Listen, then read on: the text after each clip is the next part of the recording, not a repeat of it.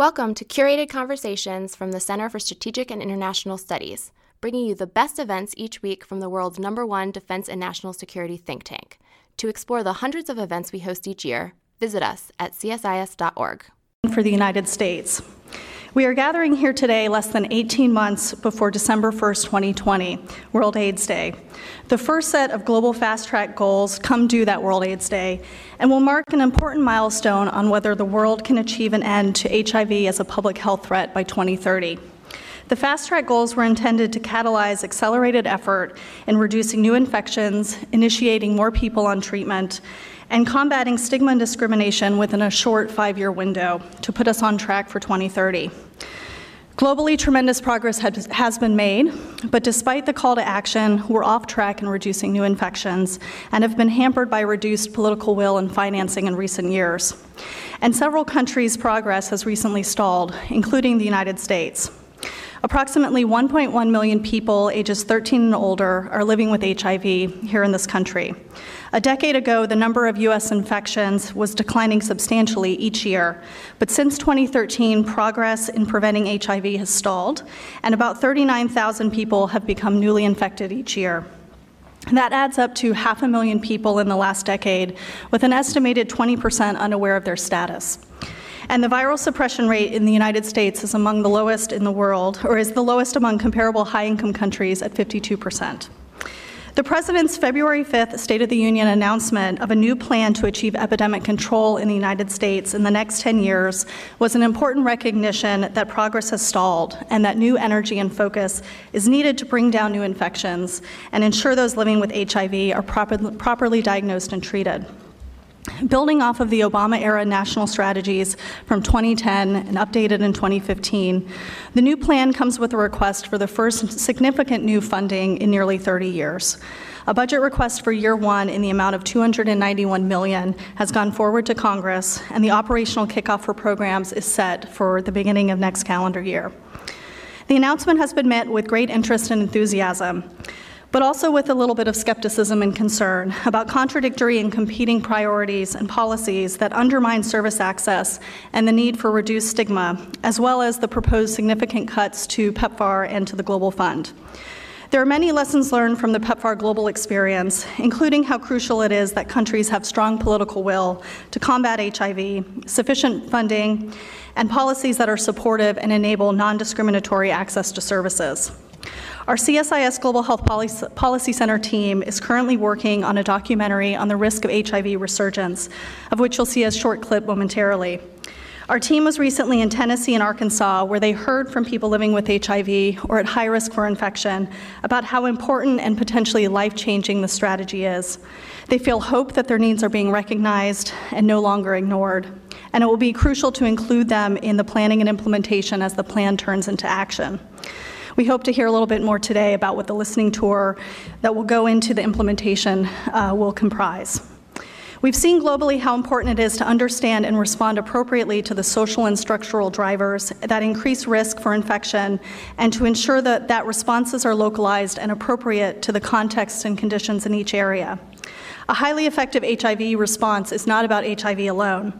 The response has to be multi-sectoral, bringing in education, housing, corporate, social sectors, as well as the broader health system. And again, as we've seen globally, linkage to services for other health conditions, such as sexually transmitted diseases and infections, contraception, and syndemics such as hepatitis C and opioids can yield dividends for our HIV goals. And we also cannot separate provision of HIV services from tackling institutionalized or societal discrimination against affected communities, especially the LGBT community. And we need to be smart and well-informed about HIV again. Treated well, HIV can be a chronic condition for those living with it, and science has proven U equals U. Those on treatment with suppressed viral loads cannot pass on the virus. But that doesn't mean we should be complacent about prevention. HIV is still a crisis in many communities in this country, and literacy about the virus needs to be reprioritized, as well as providing access to pre-exposure prophylaxis, or PrEP, to those who need it. As we look to 2020 and beyond, there's tremendous opportunity to capitalize on what we know works. Much of that a credit to decades of U.S. leadership in HIV research and clinical care domestically, as well as through PEPFAR and the Global Fund internationally. We have the opportunity to take that knowledge and the tools at our disposal to tackle local epidemics with specialized care, to scale up usage of tools that prevent and treat HIV, and to combat stigma and discrimination. Our work here at the Global Health Policy Center has long focused on the global AIDS pandemic, and we continue to highlight opportunities and critical challenges. We launched yesterday, a new HIV-focused podcast series called AIDS 2020, which follows the stories of key players connected to the 23rd International AIDS Society Conference scheduled for next July in San Francisco and Oakland, California, and the issues facing the global response ahead of World AIDS Day 2020. We are also working on a full-length documentary that will highlight our collective journey from the early days of HIV to the present, and what is at risk if we don't meet our goals into the future. We're going to show you a short clip of the footage that we've gathered thus far to give you a little bit of a preview before we go on with the rest of our schedule. I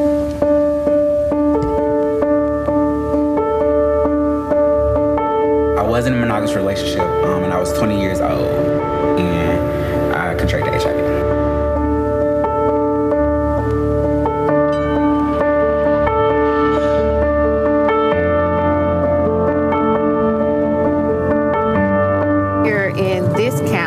Most definitely in the county as well as the southern region, we are still afraid to talk about HIV. We're still afraid to talk about just STDs in general. But it's here and we need to deal with it.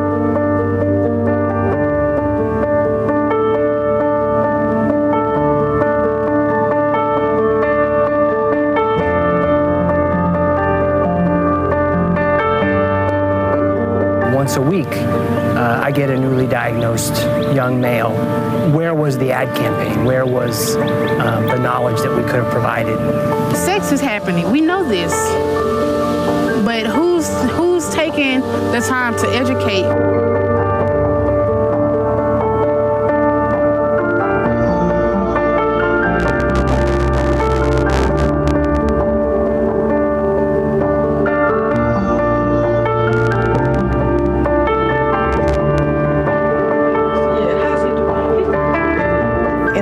There's certain challenges, the lack of access, the health literacy, the housing, the stigma, even in this facility treating the population. Education for me, especially Memphis, poses a problem. Our schools follow an abstinence-based program. The biggest thing as to why there's really no real education in school about sex is, we live in the Bible Belt. We know that religion plays a huge part in pretty much every aspect of everyday life in the South. It has been a challenge. I pastor individuals even today that some of them still think that they're going to hell. It's heavy in every area and aspect of our lives. It's a transgender woman of color. And when you've dealt with trauma, we tend to do things that we wouldn't if we hadn't. The burden of the disease lies in the southern U.S. And if we want to end the epidemic in this country, we'll have to do it through the South.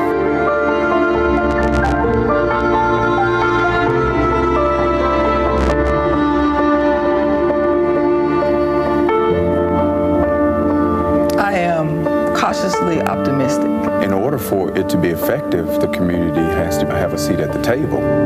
Our data and our numbers, they're telling real-time stories. If you really put an ear to the people and to these communities, you can truly stop what these issues are. And I just challenge this administration to do the same thing.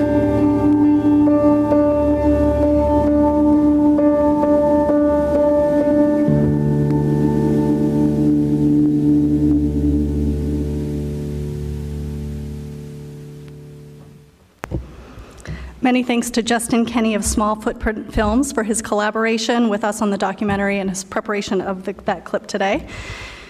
We are at a critical inflection point globally and in our domestic response, and we welcome the opportunity to hear today from two esteemed leaders in HIV who are the two main architects of this new U.S. plan. Our first speaker is Dr. Robert Redfield, who has spent 3 decades as a leading HIV researcher and clinician, and currently serves as the director for the U.S. Centers for Disease Control and Prevention. Our second speaker is Dr. Anthony Fauci, the United States top infectious disease researcher whose nearly 4-decade leadership at the National Institute of Allergy and Infectious Diseases is an inspiration to, I know, many of us in the room. We are also very appreciative to them to come together today to take the time out of their busy schedules to jointly discuss the plan. Each will give short presentations, and then we will have a moderated conversation led by J. Stephen Morrison, CSIS Senior Vice President and Director of the Global Health Policy Center. Dr. Redfield.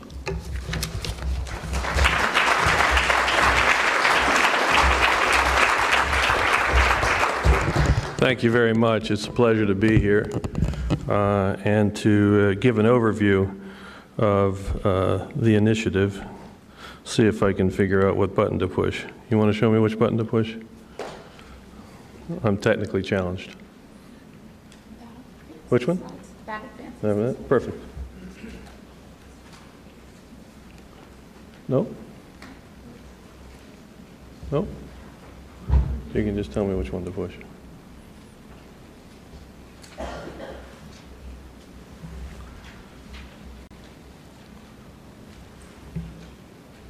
Which one did you push? This one right here? Got it. Well, I think we all know that the HIV has cost this country and the world too much. Approximately 700,000 people have lost their lives. Annual cost of care is up over $20 billion. And if we continue on the course that we're at right now, we can anticipate over the next decade an additional 400,000 people acquiring HIV. You can see from this slide, as was mentioned already in the introduction, after significant progress, in the peak in the mid-90s, about 130,000 new infections per year, we made a lot of progress. But since 2009, 2013, you can see in that time frame, we really have stagnated to approximately 40,000 new infections per year. If you look at the HIV epidemic in the United States, it's very disproportionately affecting, as you heard already, the rural South. About 52% of HIV is in the rural South. It's also disproportionately affecting the African American community, about 44%, and disproportionately affecting men who have sex with men. As you can see, about 70% of the new infections. And when you look at the overall new infections in this nation, you may come to the impression that we're doing pretty well. It's stagnant, but some groups are coming down. As you can see, even among African American men who have sex with men, bisexual men, it's been pretty stable. But when you start dissecting it in terms of demographics, you can see that if you look at the group between the age of 25 and 34, either African American men who have sex with men or bisexual or a Latino, we've had a substantial increase from 2010 to 2016 of almost 64 to 68%. So substantial increase. The current efforts are not reaching that group effectively at all. One of the things that Dr. Fauci and I were able to do, John O'Merman's here, this is data that was generated by CDC through the states and their local health departments, was ask the question, of that 40,000 new infections, where did they actually occur? And I think it was really, I know Tony and I think both were kind of shocked when we saw this map, that actually over 50% of the infections were actually occurring in 48 counties, the District of Columbia and San Juan, Puerto Rico, out of the more than 3,000 jurisdictions. So it was a very geographically concentrated epidemic. And so it became, I think, from an aspirational goal that this nation could lead an effort to bring an end to HIV epidemic, to something that all of a sudden became quite doable. Concentrated effort geographically and a concentrated epidemic demographically in the 25 to 34-year-old Latino and African American men who have sex with men. The other thing we recognize very clearly that these jurisdictions were all urban jurisdictions. And as you saw from the preview film, the HIV epidemic in the rural South, which again was 52% of the overall epidemic, is a complex epidemic in and of itself, and it's different than the rural South. And so we looked to see which of the area states that would be qualified as rural had the most HIV infection, and you can see that it was these 7 states in the rural South. So they were also targeted, along with these 50 jurisdictions, the 48 counties, DC and San Juan, to be the initial target in a similar philosophy that was done initially with PEPFAR, where originally 15 countries were targeted, where it represented a substantial portion of the global epidemic. These 50 jurisdictions were selected based on the fact that they led the nation in terms of the number of cases, not necessarily the number per 100,000, but the absolute number of new infection and the jurisdictions, and set the goal to reduce this by 75% in 5 years and 90% in 10 years as a goal to, again, bring an end to the HIV epidemic in this nation. The President's discretionary budget was already mentioned, a variety of different agencies. I think the other thing, and Tony will probably talk about it, that's unique is not only that this is geographically targeted, it's demographically, we know, very focused, but this is an initiative obviously by President Trump, led by Secretary Azar, where all the agencies within HHS are actually working together as a single organism with basically different functions, you know, between CDC, HRSA, Indian Health Service, NIH, the Office of the Assistant Secretary of Health, as well as SAMHSA, and I think you can see that. The fundamental pillars of the response are not complicated. It's first and foremost, we've got to diagnose HIV infection. I think many of you know that today over 15% of people in this country have not been diagnosed. Of the people diagnosed last year, 50% of those individuals have been infected for more than 3 years. If you look at individuals diagnosed last year, 7 out of 10 had actually seen a healthcare facility in the year prior but not been diagnosed. So there's still a complacency in this nation about diagnosis, and it's really important to relook at ways to be more innovative about how we bring diagnosis to where people are, as opposed to asking people to come where we are to get diagnosed. And this can be important in this initiative for that approach.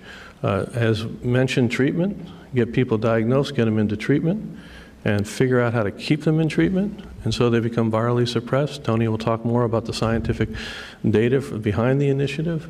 It sounds simple, but it's complicated. And it's obviously going to be complicated more to reach the individuals that currently haven't been effectively engaged in continuing care. As you know, in the United States today, overall, about 60% of patients living with HIV are basically in care and virally suppressed. The Ryan White program is up over 85% across this nation. But we have a long way to go to really ensure that all individuals with HIV infection are into treatment and effectively engaged in treatment and effectively suppressed. Probably the most critical piece of the initiative, and what I think makes the initiative so doable in 2019 as opposed to a decade ago, is that we now have a biological mechanism to add to our prevention portfolio, and that's pre-exposure prophylaxis. And so fundamental to this is that evidence-based prevention strategies get fully embraced in this initiative. And we will continue to work to ensure that all individuals that are at risk for HIV infection can get access to pre-exposure prophylaxis. And we want to see expanded use of safe syringe programs across this country. Those evidence-based prevention strategies need to be available to help, again, prevent new acquisition of HIV. We developed teams to be able to respond to cluster outbreaks that we see across, or hotspot outbreaks that we see, so that they won't negate the advancements as we move towards the goals of reducing HIV infection by 75% in the first 5 years. And obviously the most important thing is to help expand and create a workforce that can help bring this to reality. And the most important component of this workforce is to build a community workforce. I think Jesse's here. He knows that the biggest issue here is how to really fully engage the community. I say this is an initiative that needs to be developed for the community, in the community, and by the community. Because the individuals we're trying to engage into care and treatment right now, for some reason, have stayed out of the care and treatment to this date. And they need to be proactively engaged. And to do that, we're going to have to develop, I think, individuals, teams of individuals and workforce, a community workforce that knows how to effectively accomplish that. So we again CDC will work to help develop that workforce. Ultimately, it's going to be developed by the individual jurisdictions. This is not going to be a HHS down-driven initiative. This is an initiative for each of the jurisdictions to develop their plan, understand what they think the gaps are, understand what they think needs to be done to begin to make progress in reducing the number of new HIV infections in their jurisdictions, in their communities. We're prepared to help expand the public health ability to do that and to help provide resources to develop these community-based workforces. But it really is going to be the local jurisdictions that are going to have to decide what it is in their jurisdiction, where are the key gaps that need to be filled to be successful. And there's going to be trial and error, I'm sure, in the first couple of years in terms of trying to understand what different interventions are going to have the best impact. Finally, there's a number of things that have started already. As you know, this is a 2020 strategy, and we anticipate Congress will fund the initiative and the request of the President. But a number of things have started already. The Office of the Assistant Secretary did have some resources that they were able to begin let's seed a response soon. Hopefully, 3 or 4 local communities will be able to begin to develop their initiative prior to the 2020 budget cycle and begin to operationalize this initiative and hopefully serve as an advanced system of learning very definitively what some of the challenges are as we begin to try to operationalize this. And then you'll see in the coming weeks a funding release for the total of 57 jurisdictions that have been selected, the 50 local jurisdictions in the 7 states. And so really those are my comments. I just want to underscore that the success of this initiative will really rest in how effective the initiative is to fully embrace the community. As I said, this is a local defined initiative that is going to be ultimately defined by the community, for the community, in the community. It's not a single approach that's going to be used for all 57 jurisdictions. And I anticipate that some jurisdictions will be quite innovative. I think central to this, as a clinician that's been in this space for a long time, it's time for us to develop systems of clinical care and medicine where we actually allow individuals that are at risk for HIV infection or have HIV, that those individuals are given the opportunity to get the care where they are rather than the systems that we've created to date, which were more than willing to provide care and treatment to people if they come where we are. I do think this, if you will, this last hurdle to get these last group of individuals diagnosed and care are going to require significant innovation, which we're looking to the community to work with the local jurisdictions to do that. So thank you very much.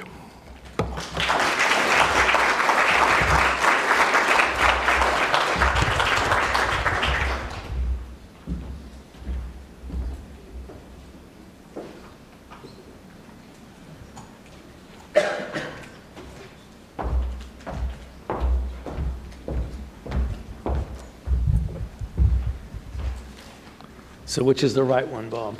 There you go. All right. I got it right the first time, of course, right? Thank you very much. It's really a pleasure to be here with you this morning. Bob gave you the outline of what the plan is and why we think it can be accomplished, particularly, as he mentioned so appropriately at the end, at the community level. What I'm going to do over the next several minutes is talk to you about what the fundamental scientific basis of why we feel this plan is really quite doable. And that is that we actually have the tools. You know, we've actually had the tools for a considerable period of time, but over the last few years, Bob and I often get asked this, so what is really different? There are a lot of things different socially from the community, but there are some things that are different that have been absolutely proven beyond a shadow of a doubt with regard to the scientific standpoint, and that's what I want to spend the next few minutes talking to you about. About 4 years ago, I wrote this article in the New England Journal of Medicine, and we were talking then about ending the HIV/AIDS pandemic. And a number of us in the community of researchers and public health officials have been writing and speaking about the feasibility of taking the tools that we already have and that we've been fine-tuning over the years to actually end the epidemic. And you notice the title of this paper that I wrote says, "Follow the Science," because the science has really brought us to where we are right now. A very difficult road for those of you who were there in the very early years, but little by little and step by step, we got to the point where we can definitively say what we're saying today. So if you look at the breathtaking advances in science that have occurred over the last 38 and a half years, 38 and 3/4 years since we've been doing this, I could spend my entire few minutes on each and every one of these boxes times the 10 that are on this slide. But the one that really is the most transforming of all is what really has happened in the realm of treatment, something that was unimaginable for those of us who were seeing HIV-infected individuals in the early 80s. But it has come true in a way that we even could not have imagined. So I always show this picture when I talk about this subject because more than for the audience, it just reminds me of what it was like. This picture was taken in my ward on the NIH in the winter of 1981-82, when AIDS didn't even have a name and certainly didn't have an etiological agent.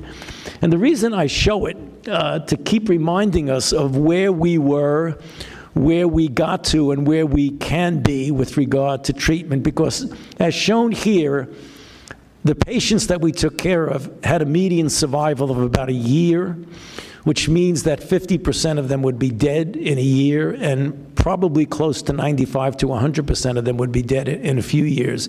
And that wasn't just for us, that was throughout the United States and the world. Then when treatment came, we started to do fundamental basic science, and probably the most important of which was something that seems rather simple now, but it was really the core of what we did, was to precisely delineate the replication cycle of HIV, which led to a relatively new field, which HIV has actually blossomed forth to spill over into other disciplines, and that is the field of targeted antiviral therapy, which really met its heyday in targeted antiretroviral therapy. So a little bit of historical perspective, because it really tells you how things have evolved. The first drug, as you know, was AZT in 1987. It was approved by the FDA in a relatively small trial that was published in the New England Journal of Medicine, which dropped the level of virus somewhat, certainly not to below detectable. In fact, we didn't even know what below detectable then was, because we didn't have the assays to determine what was below detectable. We were using P24 assays, and it didn't last very long, as shown there. Then came the double combinations, particularly when lamivudine 3TC entered the picture. We came down a lot more, but again, it wasn't sustainable. And it was only in 1996 with the triple combination, particularly with the entry of the protease inhibitors, that we were able to achieve something that was unique for us in the field. Now remember, this is 1996, and we were started off in 1991, so it was 15 years later, where not only we went down to below detectable, but it's sustained there essentially indefinitely.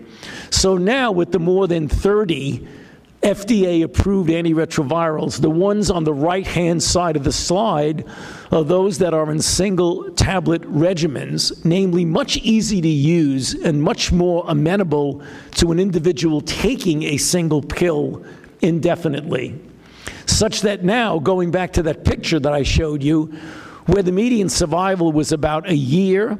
Today, particularly with early diagnoses, and that really gets to a part of the plan, diagnosing people. And I wanted to mention something that Bob and I have been speaking about for some time now. Be careful, because what you are going to see in the next few years, if the plan is successful, is that the number of HIV diagnoses is going to go up, not down. The incidence is going to go down, but the diagnoses are going to go up because we're diagnosing more people. But with early diagnosis today, if you put someone on antiretroviral therapy, you could actually predict from these actuarial curves that that person, if they're in their mid-20s, would live an additional 50-plus years, which would put them almost in the category of a normal lifespan. Not quite, but almost there. Moving on quickly to prevention. We're going to put these two together, and those are the fundamental solid rocks of what we're talking about, because these are all the prevention modalities that we've shown over the years work. One of them, oops, why does it do that?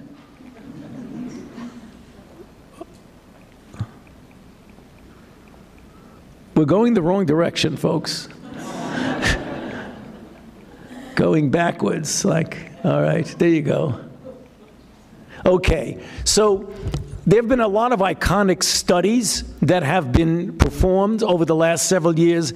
I think none is second to the now really historic 052 HPTN study, which was the beginning of treatment as prevention. The serodiscordant study would show that if you start somebody early in the course of infection, you decrease by greater than 95% the likelihood that they would transmit to their uninfected sexual partner. We did not know at the time that we published this study the relationship between an undetectable viral load and the lack of transmissibility. We just knew that you had more than a 95% chance of not transmitting. 5 years later, when we looked at the data accumulated over 5 years, it became clear that if you looked at viral load, there was something that seemed unbelievable. There were no linked transmission in people who had an undetectable viral load. Most people didn't believe it, and they said, well, there are mostly heterosexuals in that study. If you went into a gay man population, men who have sex with men, it wouldn't hold up. So what we did is we did a series of studies using tens and tens of thousands of men who have sex with men, the partner study, opposites attract, partners too, and we found that with more than 150,000 condomless sexual acts, if the viral load was below detectable, there was 0 linked transmissions.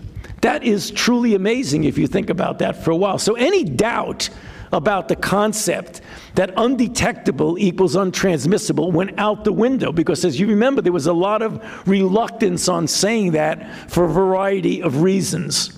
That's why we were able to say, as I wrote in this article in JAMA, that undetectable really does mean untransmittable. Now, what about people who are not infected? And Bob brought this up. Pre-exposure prophylaxis. We all know 1 pill per day in an individual at high risk, you decrease by more than 95% the likelihood of acquisition of HIV infection. So if you take those two things, treatment as prevention and pre-exposure prophylaxis, that's it. That's the fundamental scientific basis of why this plan is going to work. With an emphasis, I might say, on pre-exposure prophylaxis, because there was some concern about that.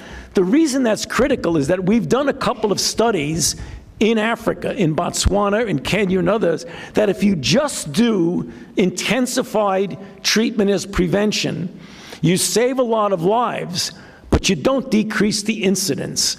You have to combine treatment as prevention with pre-exposure prophylaxis, and that's the reason why it's such an important part of our plan. So the evolving concepts, putting these things together, allowed us, and Bob introduced that in his discussion, for when we said, you know, we actually have the possibility now, if we implement that, to end the epidemic. And then, as Bob said, when we looked at the map and we looked at the demographic and geographical concentrations, it became clear that we can actually do that. So what did we say? We said, theoretically then, if we accessed and put on antiretroviral therapy, everyone, and I'll take that back a bit, not necessarily everyone, but most of the people who are HIV infected and provide PrEP for those at high risk, quite frankly, we could end the epidemic tomorrow if we did that. That's theoretical. But we don't live in a theoretical world. We live in a real world, and the purpose and the theme and the end game of the plan is to bridge the gap between what is theoretically possible, and it clearly is, to what we can actually accomplish, the realistic compass. And with that is what Bob introduced. He showed you this slide. These are what each of the individual agencies will be doing. The NIH has a particular role that we embrace, and we look forward to it, is doing the implementation science predominantly, but not exclusively, through our Centers for AIDS Research. And they're very strategically located. So if you look at the location of the Centers for AIDS Research, as well as our AIDS research centers, and superimpose upon that the map that Bob showed you, it fits pretty well with the areas of concentration, both geographically and demographically. So finally, what is new and different about this initiative, and why are we optimistic that we are going to succeed? And the answer is, this is truly the first time that an accelerated effort to implement HIV treatment and prevention in this country has been simultaneously undertaken by multiple HHS agencies focusing on specific and concentrated target.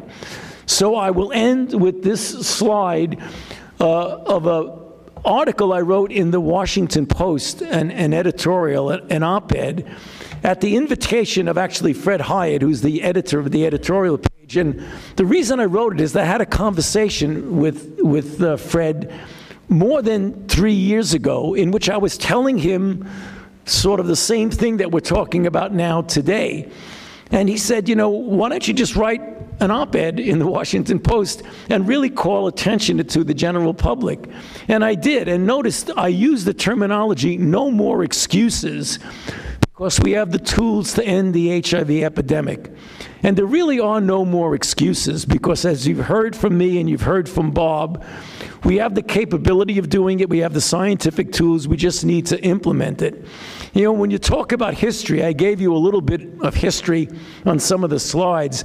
I think history is going to judge us very, very harshly if 10 years from now we will have blown this opportunity and not done what we clearly have the tools to do.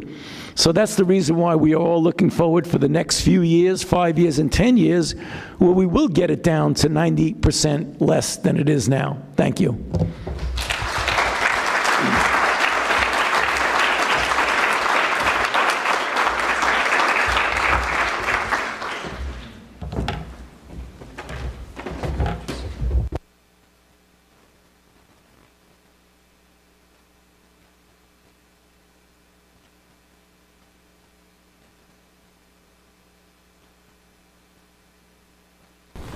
For those presentations, I also want to acknowledge we have with us today Gunilla Carlson, Acting Director of UNAIDS. Welcome, Gunilla, and thank you so much for being with us. First, I want to talk a little bit about your own personal careers. One of the things that's very striking about this plan is that it was put together by the two of you, along with Admiral Girar, Jono Merman from CDC, who's also with us today. Jono, thank you so much for being with us. Here you had a number of people with exceptional longevity of engagement in HIV coming together to put this plan and then marketing it successfully to Secretary Azar and on to the President. How did that happen? Tony, how did that happen? What made that possible? You made this appeal in 2016, no more excuses. We had a new national plan under President Obama. Yeah. There wasn't the will under President Obama to sort of carry it to that next step. You've taken much of that work and you've moved it, and you've had success in a breakthrough at this point. How did that happen? You know, Steve, it was a complex series of events, and I welcome Bob's input in it. But you're right. Why didn't it happen in 2014, 15, and 16? Even though I've been talking about this and writing about it for a long period of time, and I think it's the right people in the right place at the right time with the right tools. It just happened, and a lot of it was when Bob became the director of CDC. We've known each other forever, for 38 years, and we got together, we visited the NIH, and we started talking about it, and we brought up, why don't we see if we can jumpstart this thing and really get it going? And we had, John O'Down, who'd been there for a while down at the CDC. Bob was new, but he had a passion for HIV because that was his career, essentially, what he'd been doing. So we started talking about the possibility of it, and then we engaged Admiral Giroir, who Assistant Secretary of Health, who said, this actually sounds like a good idea. You guys think you could do it? He said, yeah, let's make it a multi-agency. We got HRSA involved. We got the Indian Health Service involved and SAMHSA involved. And then we decided one day we were going to sit around on the 6th floor of the Humphrey Building and present it to Alex Azar, who was our secretary. And Alex, who some of you know, I'm sure many of you know in the room, is not a newbie to this. Alex was the general counsel of the department during the Bush administration with Tommy Thompson when we put together the PEPFAR program. So he knew exactly what an effort to end an epidemic was. And then he became deputy secretary. So Alex said, this is a great idea. I think I'll bring it to the president. So go ahead and start solidifying it. He brought it to the president, and then the president announced it, and here we are. Bob? The only thing I would add, I think, is I think Tony and myself and others for a long time had the aspirational goal of bringing an end to the AIDS epidemic in this nation and obviously beyond. But I will say, people would look at us and say that's an aspirational goal. Right. And I think what was different here was that, particularly Tony, myself, and the Assistant Secretary, Brett Giroir, all of us made it very clear this was no longer aspirational. This was very doable. And I do think once the three of us became totally committed that this was, we're not exaggerating, we're not over the top here, this is a doable thing. It's highly possible. It can be accomplished. The question is, do you want to do it? And I will say the decisiveness of Secretary Azar to listen to that presentation, and he didn't have to go think about it. He said, this is doable, and then let's do this. And I think very similar was the discussion between the Secretary and the President, is doable. So I think it was really, as I always like to say, it was seeing the possible and saying, wait a minute, this isn't aspirational, this is doable. And then now the challenge was for us, and we spent a substantial amount of time, probably over 6 months, putting a plan together to make sure that we thought this through.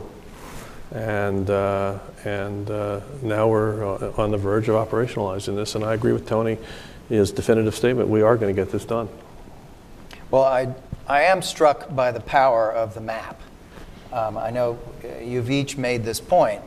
When you put that map up and you say there are 48 counties and there's 2 other urban centers and there's 7 rural states, and here they are, in a country of whatever we are, 340 million people, it looks very specific and very achievable in that regard. I mean, it's a very powerful tool for bringing across to someone who may not know much about this, about the possibility of actually achieving something quite momentous in our time. We, as you saw in the film, we've gone out to Memphis and Arkansas and spoken with people who are in those communities that are most seriously impacted or at risk or living with HIV, and those are Black and Hispanic, gay men, it's transgender women of color, it's others. A couple of things that really struck me in in that effort, and we've also done similar work in Oakland recently and San Francisco. One is the hope that one encounters about this initiative. People are not jumping to conclusions one way or another. They're looking for community engagement. They're looking to be listened to, and they're hopeful to be able to engage in that way. And they're also putting a very heavy emphasis on stigma as one of the biggest obstacles to success. So I wanted to come back to each of you. You've each said, in your own way, that stigma does remain a lead obstacle in this. Stigma means many different things in many different contexts. This, I think, is going to turn out to be a very differentiated set of environments. This is not single environments, many different environments with many different cultural and political and social factors. So stigma is not one single thing. But people have flagged that, and we heard that in very emphatic terms in Memphis and Arkansas and in Oakland and San Francisco. Can you tell us a bit, if that's one of the main things that's going to keep you awake as you think about the success of this program, what should be the strategy looking ahead in order to try and mitigate stigma? Well, the one comment I would make to start with, and people have heard me say this before, and I mean it with every drop of blood in my body, is that stigma is the enemy of public health. It's in our way.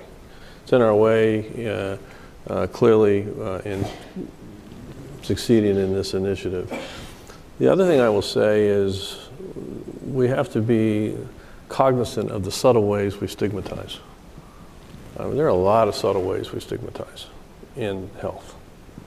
And the people that are the greatest teachers are going to be the young men and women that step forward and help teach us. Particularly, as I said, that each new HIV infection that occurs in the early years of this initiative, it's going to be so critical that those young men and women have the courage to be our teachers and to let us understand what gaps we really had, what didn't work, as we begin the long road to break down stigma, allow people to feel the joy of who they are. It's going to be complicated. I don't think the academic centers, and I don't think necessarily Tony and I are the leaders in being able to say this is exactly how we're going to do this. I really do look to the community and the individuals. I do look for people to call out, and I've been called out on it. Jesse knows recently. Sometimes the words we use can be misinterpreted by some to be stigmatizing.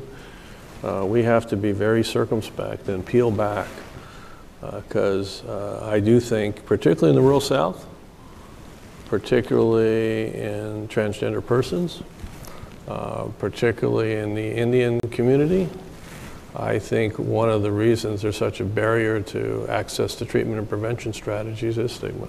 Then you couple it with the comorbidity that's associated with a drug use disorder, which is also a situation that has been associated with a lot of stigma. I'd remind people it's a medical condition, not a moral failing. But I will tell you, society doesn't necessarily treat it that way. And you've got to get people to realize that that's what it is. I think this is going to be really important for people not to shrug it off and say, I don't think that's a problem. I think it's one of the biggest things Tony and I talk about. And it's one of the reasons we included the rural South in this initiative, because we think the challenges are going to be amplified there. I would think some of the success at eroding stigma is going to rely on getting the faith community engaged, getting local community leadership, getting state governors, getting the media engaged.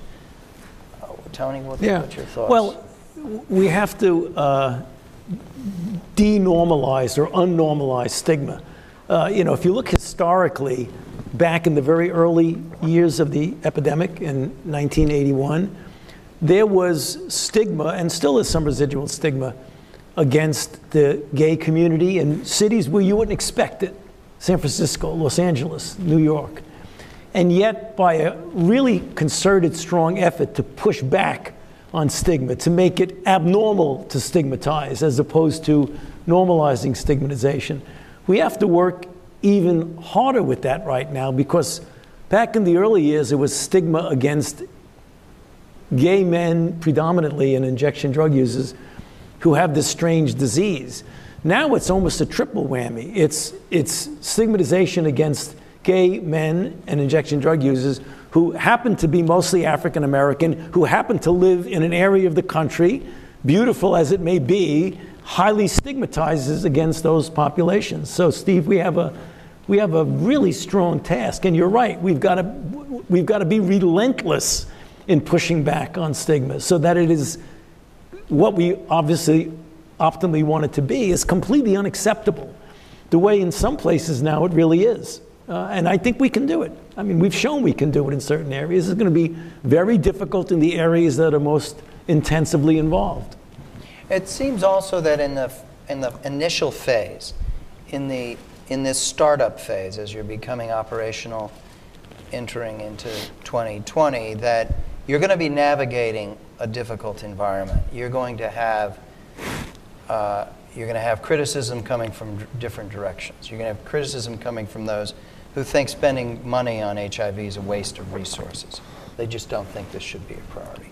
You're going to have criticism from those who don't like the Trump administration and think this is not credible or not sufficiently funded or whatever. You're going to have folks asking questions around price and affordability of PrEP, or have you truly costed out this program and the like. What's the strategy, in your view? What's the winning strategy for controlling the narrative and getting dynamic momentum moving forward? So debunk the nonsense. So what's the nonsense? It costs too much money to put all of this investment.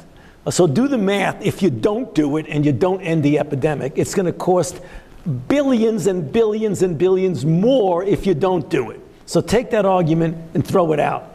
So the Trump administration, this transcends administrations. I mean, this is a movement that's a public health movement. It's going to happen beyond the Trump administration. So I think to politicize it is playing Washington games. This is not a political issue. This is a public health issue. So I would get rid of that. So what else do you want to throw aside? Bob, what's your strategy for staying ahead of the game and controlling the narrative? Well, Tony said in his talk, one of the things we have to be prepared for is sort of the definition of success. I mean, in the first couple of years, the definition of success is then going to be that we're going to go from 40,000 new diagnoses to 80,000 new diagnoses, maybe 100,000 new diagnoses. That's going to be success. Some people may try to use that and spin it the wrong way. We obviously are going to be working very hard to be able to define true incidence cases, and we do expect within 24 months that we should start seeing a change in incidence cases based on this.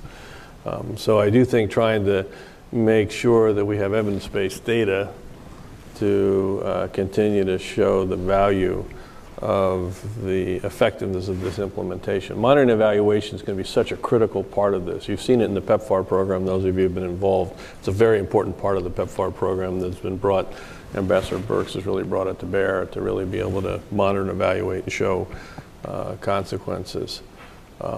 I think, I think for us, the other area that I think is so important is that we embrace the innovation that each jurisdiction is going to bring to the table on this and not have predefined concepts about what we think the key gaps are. You know, there may be some jurisdictions that the key gap is just stable housing for some population.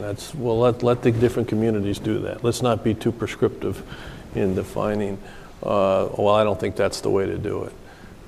As I said, ultimately the most important element of success from my perspective as a physician is to see that we can effectively engage, particularly the men and women that do acquire HIV in the early years of this initiative, so they can help us understand what's not really working, rather than us just go with our eyes shut thinking everything we're doing is working, because it's obviously not working.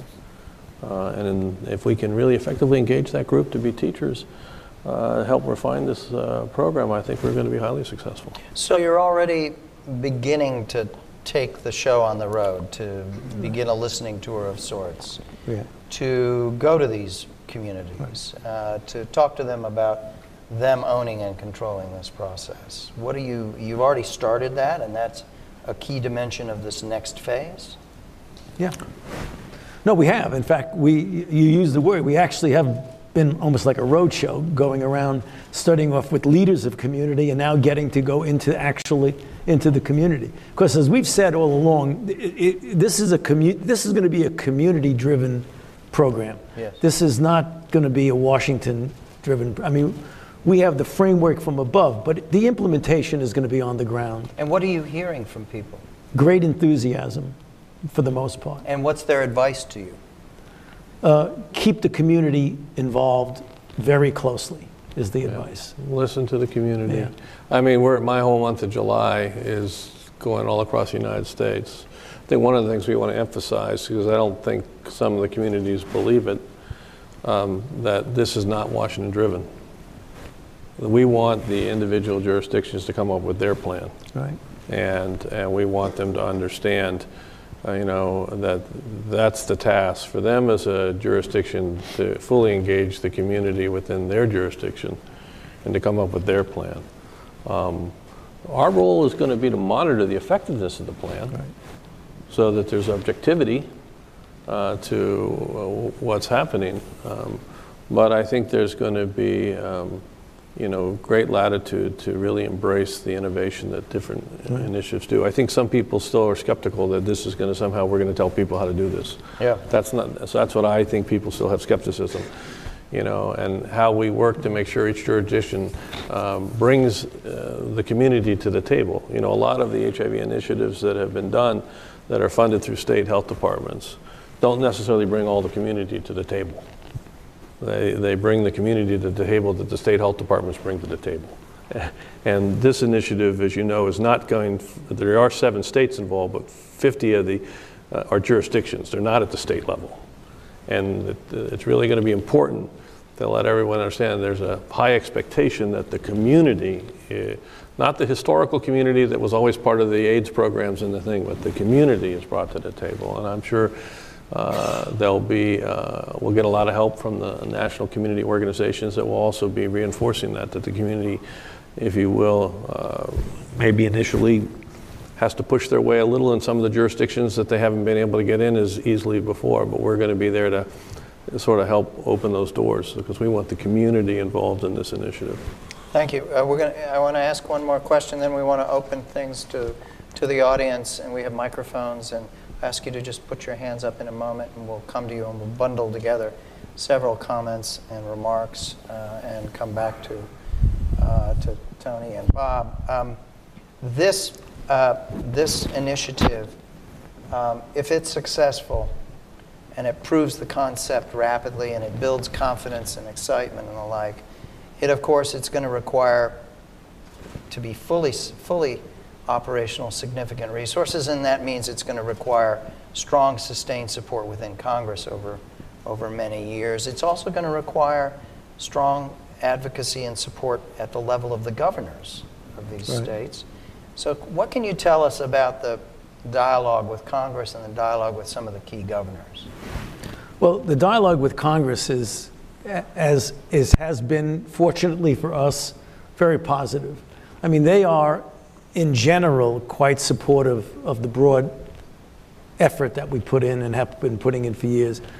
When they heard about this, they were really quite interested to find out, is this really possible? And that's why when we did a bunch of briefings and we presented essentially the same thing that Bob and I just presented now, with some additions of HRSA and the Assistant Secretary, they're with us all the way. So I have no doubt that we're going to get the support of the Congress. I'm very confident that we will.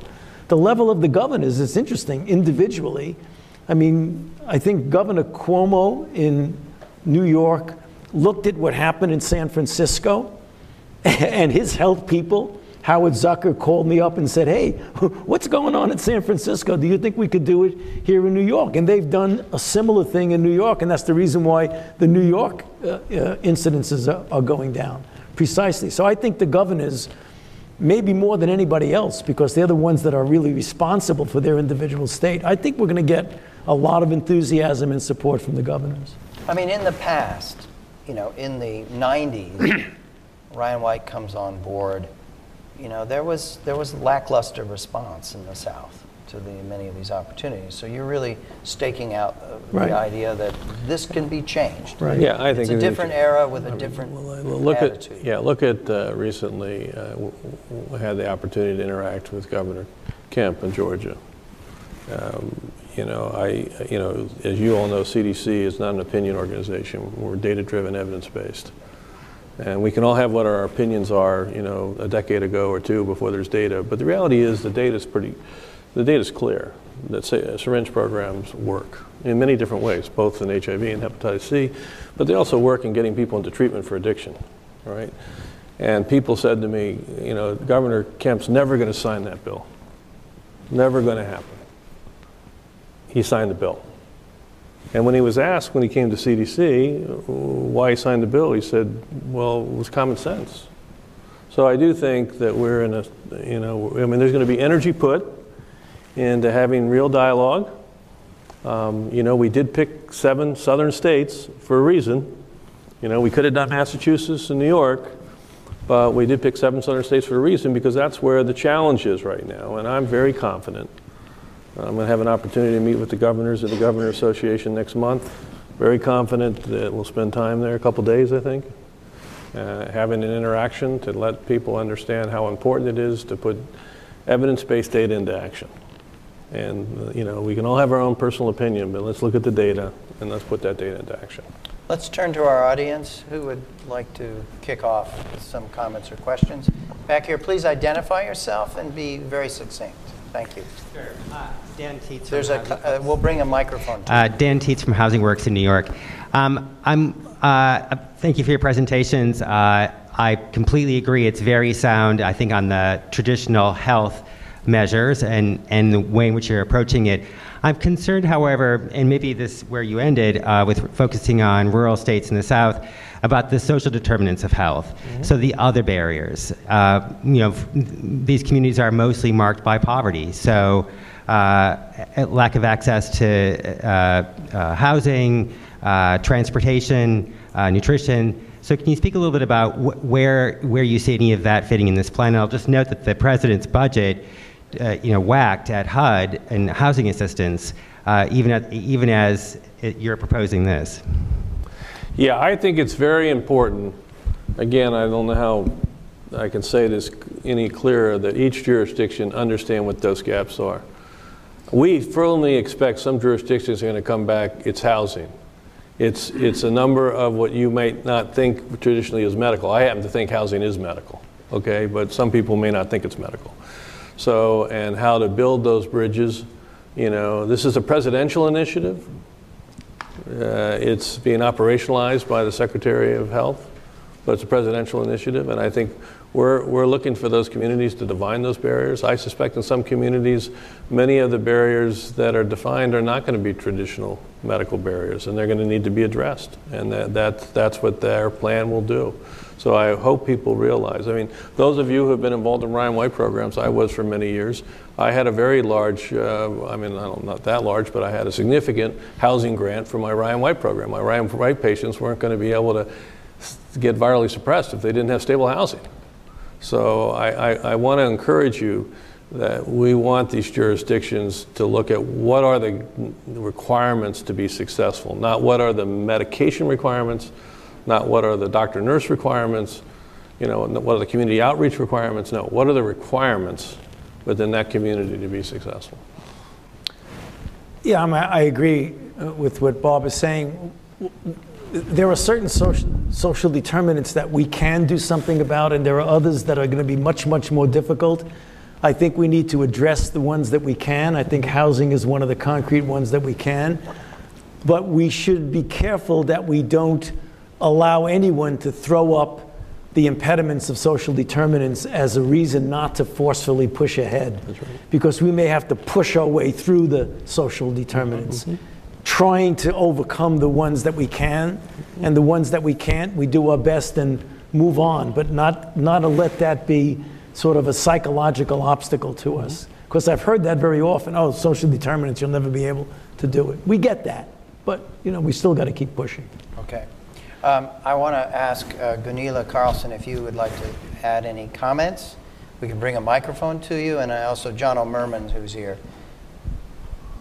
Sorry to put you on the spot so abruptly, but it's great to have you here. I feel like it would be great to hear from you. Thank you so much, and thanks for this great opportunity. I really benefited from so thorough and clear presentations, and I think this is a very crucial opportunity also for the global HIV response, because what we learn from here, it is about political will, it is about joining forces, it is to focus on communities, and equally also see what works and what doesn't. So what we heard here today, it seems very promising, and of course that United States can and shall take its leading role. I also very appreciative that you mentioned PEPFAR, because I think lessons learned from there with monitoring and evaluation is also very helpful when we use data. And there are so much of similarities. That's why this leadership and this conversation is very helpful for us also as a UN agency. UNAIDS is the co-sponsoring organization within United Nations to end AIDS as a global health threat 2030. And we are joined by 11 UN entities and the World Bank to really make sure that we are not losing this. And our biggest obstacle right now is actually complacency, and that people think that this is over, and it's not, because we see some alarming trends in the world, but at the same time, it is within reach. So we have to join forces now. So thank you so much. I have no questions, but I'm really looking forward to learn more. Thank you. Jono, would you like to add a few remarks? Thank you very much. And I think, as Dr. Fauci, my boss, already mentioned, I mean, the United States has a great number of challenges for HIV, and I think in the global community, we have been humble about the fact that we are not the most successful, and that there's a long way to go for a variety of reasons. So I wanted to ask the group a question, which is, we want to do better, and we want to achieve the goals of this very bold initiative.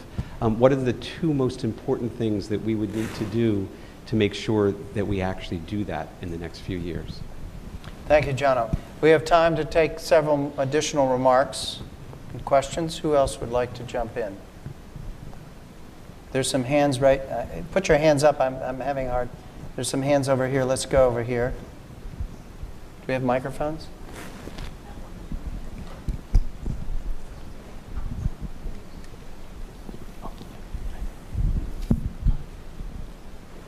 Chris, you want to speak first? And then back here? Sure. Well, my name's Chris Collins with Friends of the Global Fight Against AIDS, TB, and Malaria, and thanks to both of you for all your leadership over the years and for this great initiative. Sorry, and the name of my organization may reveal my question. I'd be interested in hearing your thoughts about how an effort to end the global AIDS epidemic would be similar or different than your domestic effort in terms of issues like targeting and using the technology you talked about. And can we look forward to a global plan to end the epidemic? Thank you. Yes. Let's hold for a moment. Let's hear from some other folks. Yes, please. Hi, thank you for your talk. This is I'm Dr. Yoa from Norris Consulting. I guess my question is a little bit different in the sense that we've heard a lot about community engagement and what we should do and what HHS and your organization is doing. From the industry perspective, what kind of engagement would you expect in order to achieve this goal? That's the first part of the question.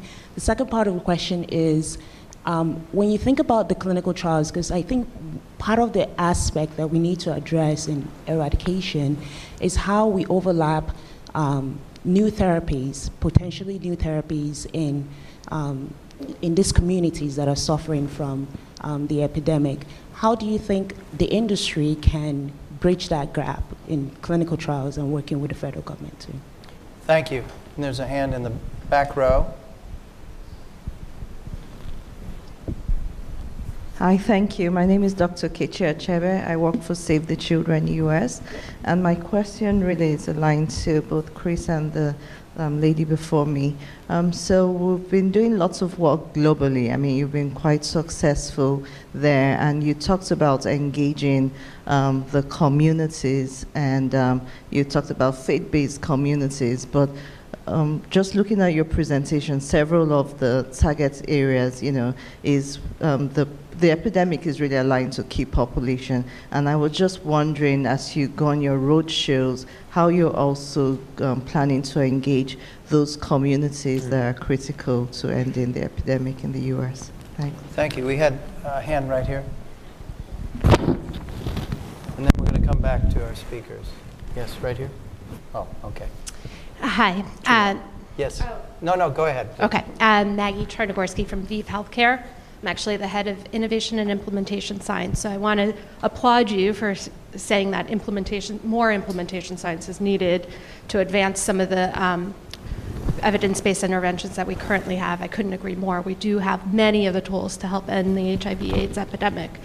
But on the other hand, we have some new innovations coming up as well, some of the long-acting injectables for both treatment and prevention. And how do you see those kind of helping to get to the goals of ending the HIV? Thank you. If you could just hand the microphone right here, and we'll one more remark. Thank you. Hello, I'm Jesse Milan, the CEO at AIDS United. And as a person living with HIV, as we're headed toward Long-Term Survivors Day, which is this week, I think you two have not been thanked enough for both your bravery and your brilliance. So I want to thank you. Going into Lion's Den to advocate for this with the President and Secretary Azar, I think is really important that you be thanked. 3 questions, and they're all around C's. One, the budget. You proposed $291 million, and then the House recommended a higher increase, but we still have the Senate, and it's all part of the overall federal budget, which is always a problem and has often resulted in continuing resolutions. What happens if we are in a CR again and the new money you're proposing doesn't happen for perhaps months and months and months? Where does this plan go? Second C, the community. You've talked a lot about the community, and those of us who've been working in the Ryan White program for a long time and also with community planning from the CDC know that there are guidances around what's supposed to happen in community planning. What are the details that we don't know about yet in terms of those jurisdictional plans? And then the last C is the CFARs. What role do you actually see the CFARs playing in those jurisdictions? I think it's not terribly clear. Right. Thank you, Jesse. We've got a lot of questions we've stacked up. I hope you remember them. And why don't we start with Tony and roll through some of those, and then we'll go to Bob. Okay, so let me just address the important question about what does this mean for global? Because that's an obvious question. I mean, we're focusing on the United States. We don't live in a vacuum. We live in a global community. So there are certain things that are immutable between both. So the basis, the fundamental basis of can you do it is the same. The science is there. Treatment as prevention works in Africa the same way it works in Washington or Boston. Pre-exposure prophylaxis works the same in both places. The difference is, and it relates to what Bob was showing about the map, is that we're talking about different situations in different countries. Countries that have a generalized epidemic versus a restricted epidemic is going to be different than what we're doing here in the United States. Countries that have a restricted epidemic demographically and geographically are going to be quite similar. So when we put the PEPFAR program together, we went and picked for what the most broadest impact. So the reason we picked 14 countries, because those 14 countries had 50% of all the infections in the world. So we didn't try to figure out, was this a generalized here or was it not here? We said, let's get under the umbrella the most people that we can have in the world. And that's how we started PEPFAR. We weren't talking about ending anything when we started PEPFAR. But now PEPFAR and the Global Fund can actually essentially reinvent themselves, I think, to really going towards ending the epidemic by applying the same principles as we're doing now. So we don't want to let anybody get the idea that when we have a plan for the United States that we are not acutely aware of and care deeply about the epidemic in the rest of the world. It's just going to be different for different countries. CFARs.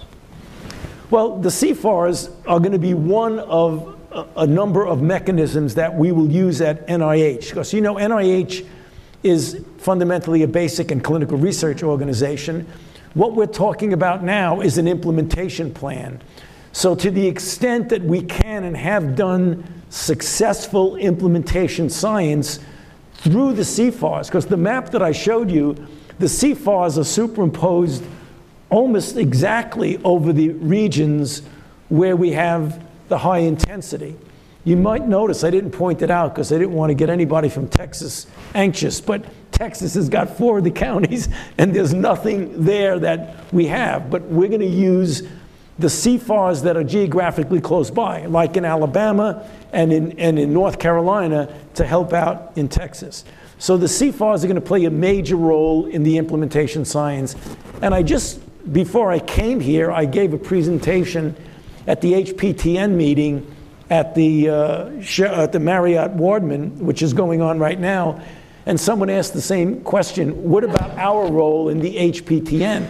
We're going to use our networks to get involved in implementation science. So what you're going to see with regard to this plan is a lot of NIH-driven implementation science, which we generally didn't do very much of. On the technological innovation piece, could you say something about sort of the vaccine trials? What might that mean about long-term ARTs, long-term? Well, yeah, there were a couple of questions quickly. So what about the role of vaccines? We think we can end the epidemic in the United States without a successful vaccine yet. Would a successful vaccine help? Obviously. It would be the nail in the coffin of the epidemic if we had a successful vaccine. Where I think a vaccine is going to be most important is if we get a 50 to 60% effective vaccine and we couple that with PrEP and treatment as prevention globally, apropos of the question globally, that's where it's going to have the main impact. Because when you have an epidemic in which it's a generalized epidemic in society, that's where a vaccine really can have a major effect. With regard to long-acting, that's going to really be icing on the cake. So what that's going to do is going to make PrEP and it's going to make treatment easier for people who have an adherence problem of taking a pill every day. It's not going to be a game-changing thing. It's just going to make things a little bit easier. Bob, could you say a word about the budget issue, the issue that Jesse raises around what if we're stuck in a CR in this period? Well, you know, we've been meeting obviously with both chambers. We've obviously, this is Tony said earlier, this is